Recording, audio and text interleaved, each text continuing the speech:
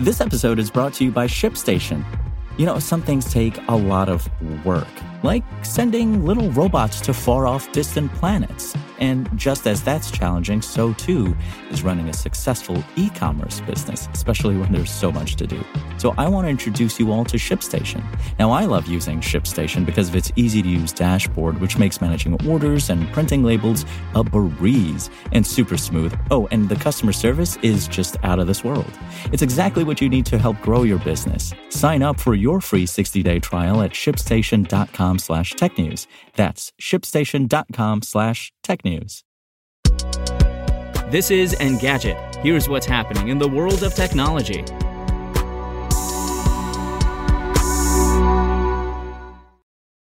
Today is April 15th.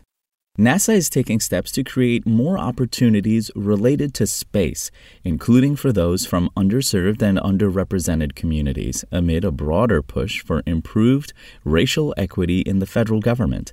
The agency says its Equity Action Plan will allow it to internally and externally track progress on improving diversity, equity, inclusion, and accessibility. The plan has 4 focus areas.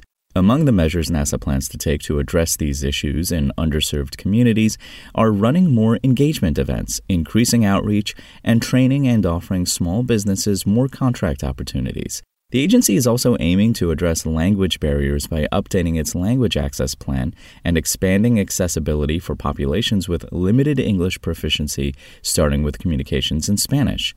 NASA plans to return to crewed moon landings in 2025.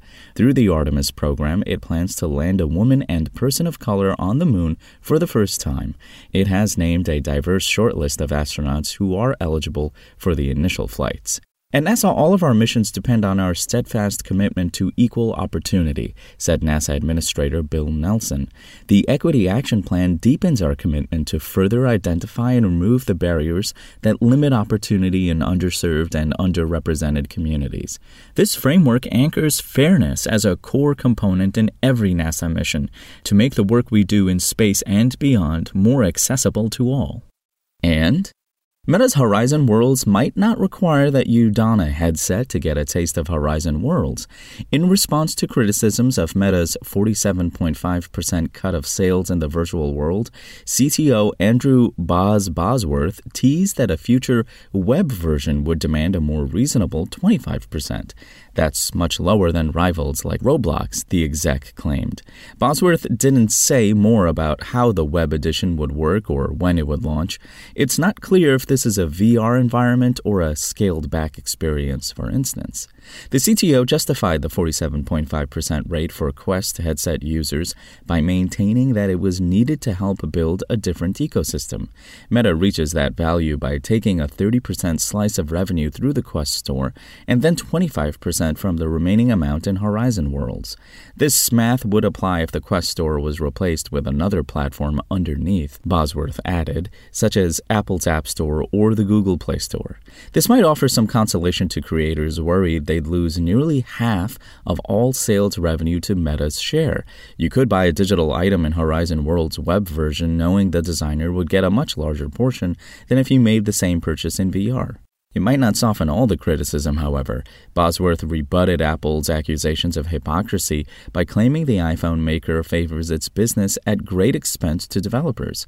However, it's still true that Meta will frequently collect revenue from 2 services where Apple, Google, and others will only scoop up payments from one.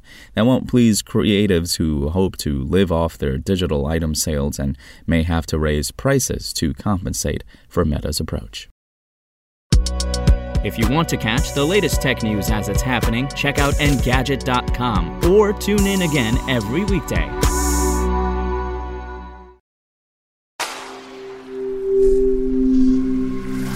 Spoken Layer.